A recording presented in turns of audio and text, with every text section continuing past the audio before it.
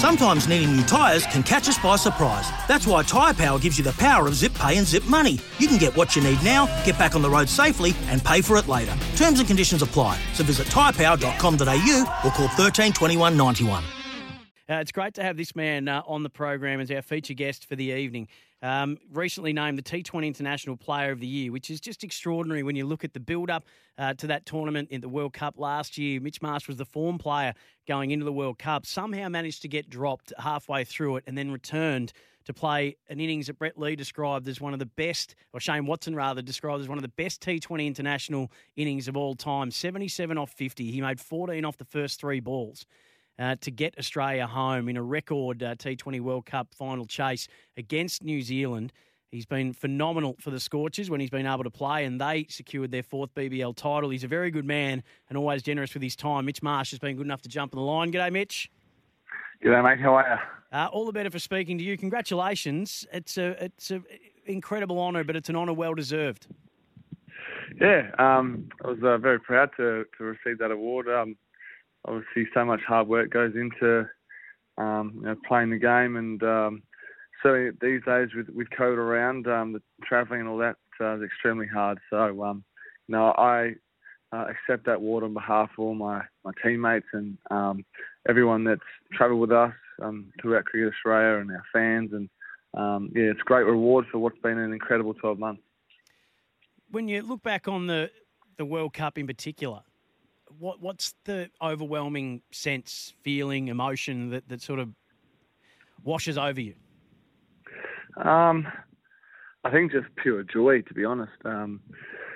It's been spoken about that not too many people gave us a chance going into that World Cup, certainly in those conditions. But I can honestly say that when I got over there and first game, batting at number 3, looking down at the guys batting behind me, in front of me, and our bowling attack, I think the whole squad had this overriding just confidence that we knew that if we played our best cricket, we could beat anyone. And in those tournaments, it's pretty cutthroat. You got 5 pool matches, top 2 go through to the final. It's about playing good cricket at the right times, and it was, I guess the feeling's just pure joy and a sense of real being so proud of ourselves of the way we did it. And it was just amazing. You've experienced a lot in your cricket career, and you've experienced on plenty of occasions being brought up into sides and being left out of sides. When JL, I'm presuming, tells you that actually we're not going to play you against England halfway through the World Cup, how does that feel? I mean, you've been through this before. Do you think, oh, not again? Or take us inside the conversations you have to try and make sure that you don't drop the bundle. Did you always think you were coming back in, or how did that all play out? Yeah, it was an interesting time throughout the World Cup. It's probably one of the first times I've ever been dropped where I wasn't expecting it. I think a lot of the times when you get the tap on the shoulder, you know you're either out of the form or someone else is coming back in when you're sort of just on the fringe. But to be honest with you, the conversation was fine. As a player, you're always disappointed, and I was fairly surprised at the timing of it. But once JL explained the reasons, I just accepted them, and I had great belief that I'd get another opportunity throughout the World Cup. And I think when you get dropped, sometimes you can be angry, you can want to prove people wrong. I've been through those emotions throughout my career, and I can honestly say that it might come off once, but it generally doesn't get you anywhere. I just stayed positive. We had such a great group. Like I said, I prepared as if I was going to play the next game, hoping that I would, and I think that sort of mentality is always team first, and understanding we're in a World Cup, so enjoy every moment of it. That mentality allowed me to come in and perform for the last couple of games. Well, I can relate to that. I got dropped for an under-18s grand final, but I still bought my bag on the day just in case the coach changed their mind. And it's very similar. Yeah, good. Very similar. Mitch, in all seriousness, I've listened to Ashan Agar talk about the fact that he was absolutely devastated because he assumed, given that at the time he was the number 1 ranked bowler for the Australian side internationally, and when he didn't get to play, but he spoke about that it was just down to the brilliant culture within that group and the supportive nature of everybody in that setup that meant that he was able to get over it a lot quicker than he thought and reinvest. And he was one of the first people to run out when you and Glenn Maxwell were there to steer it home. It speaks volumes, doesn't it, of what exactly was going on from a support setup and a culture setup during that time. Yeah, it was amazing. I think, a lot of successful teams always talk about that, that it's, it's a full squad mentality. And I know we had the Test documentary. I wish we had the T20 World Cup documentary. It would have been a hell of an insight for people to see how we went about it and some of the shenanigans. It was just great, playing golf together. And I guess T20 gives you that bit more of a break to be able to go and play your golf. And we couldn't leave the hotel apart from golf, but it was just such a tight-knit group. And I'm really excited. I'm so happy that we only have to wait another 8 or 9 months to get another crack at it, because it sort of means that the same team will hopefully be together and to experience the World Cup in our home country will be amazing. It will, and I suppose it leads in, and without trying to blindside you at all, and I know there's things you can and you can't say, and I absolutely respect both of those, all of that. What's your view when you sit back and you've got your own personal relationship with Justin Langer, who's coach at the Scorchers, now in Australia set up. How do you view what's happening at the moment? Will he or won't he be? And do you have a view on whether he should be? Look, it's been a pretty crazy scenario, I guess, and I was thinking today that it seems that every professional sporting coach goes through this. I'm sure that the decision will be made on him in the near future, whether it's before Pakistan or after Pakistan. For me as a player, I've got no idea, and it's certainly don't want to be reading any of my comments in the paper because I'm sure, like most people, everyone's sick of it and just wants to get on with it. So well,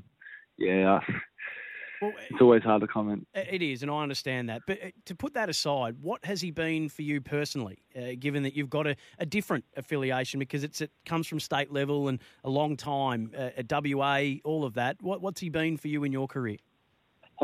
I'll tell you what he has been. He's been a coach for over a third of my life, which when you think about it, it's a bloody long time. It is. So, if there's one person that knows me well, it's him. The Scorchers celebrations, moving on. Have they finished or are they still going in earnest?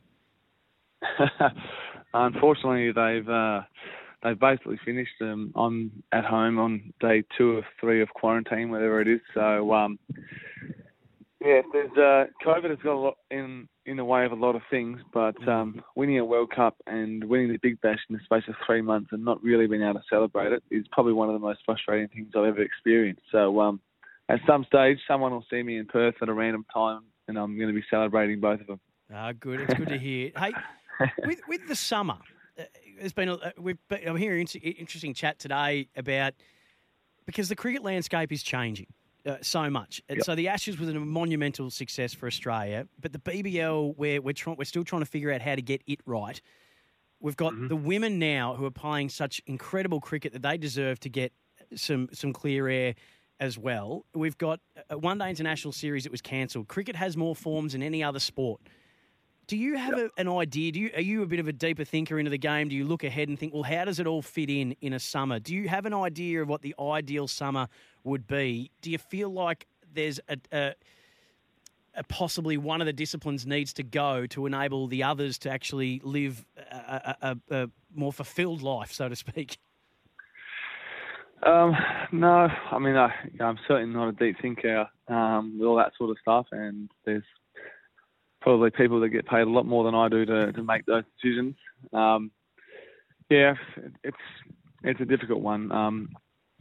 I think the Big Bash is probably the one that it takes up the majority of the summer now. And there's been a lot of talk about it being shortened. I'm not really sure what they'll do there. But I certainly think that we need to start attracting the big overseas players and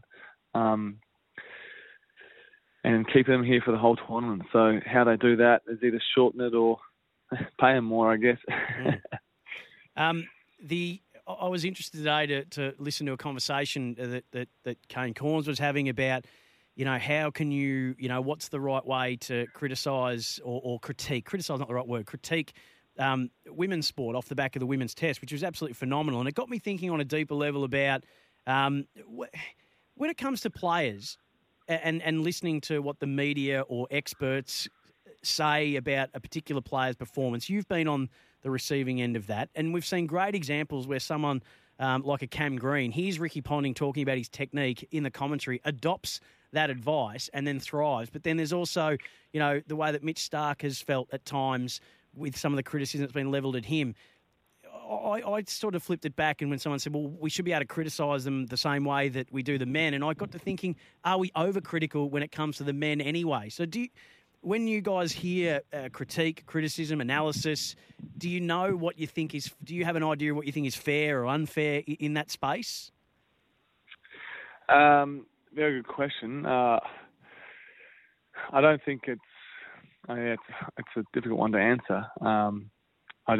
From my own experience, if you play at the top level, people are always going to have an opinion of you, whether it's going to be good or bad. And when you're playing Test cricket, whether it's female or male, that is the pinnacle of our sport. And ultimately, if you don't perform, you're going to be criticised or questioned or spoken about.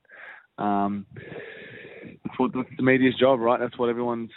That's their job. So, I think there's obviously some go harder than others, but it's a difficult one. But I don't really have an opinion on that, to be honest. No, that's okay. I'm just conscious that we also know a lot more about people's mental health these days, and about constructive versus negative and all that kind of stuff. And it is a great overall question to have as we should all be evaluating how we go about doing what we do.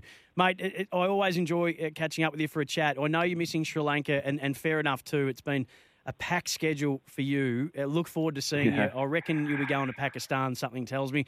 So good luck if that's to eventuate. And congratulations again on Scorchers World Cup T20 Player of the Year. It's great to see you succeeding in the way that you are. And thanks for giving us some time this evening. Anytime. Thank you.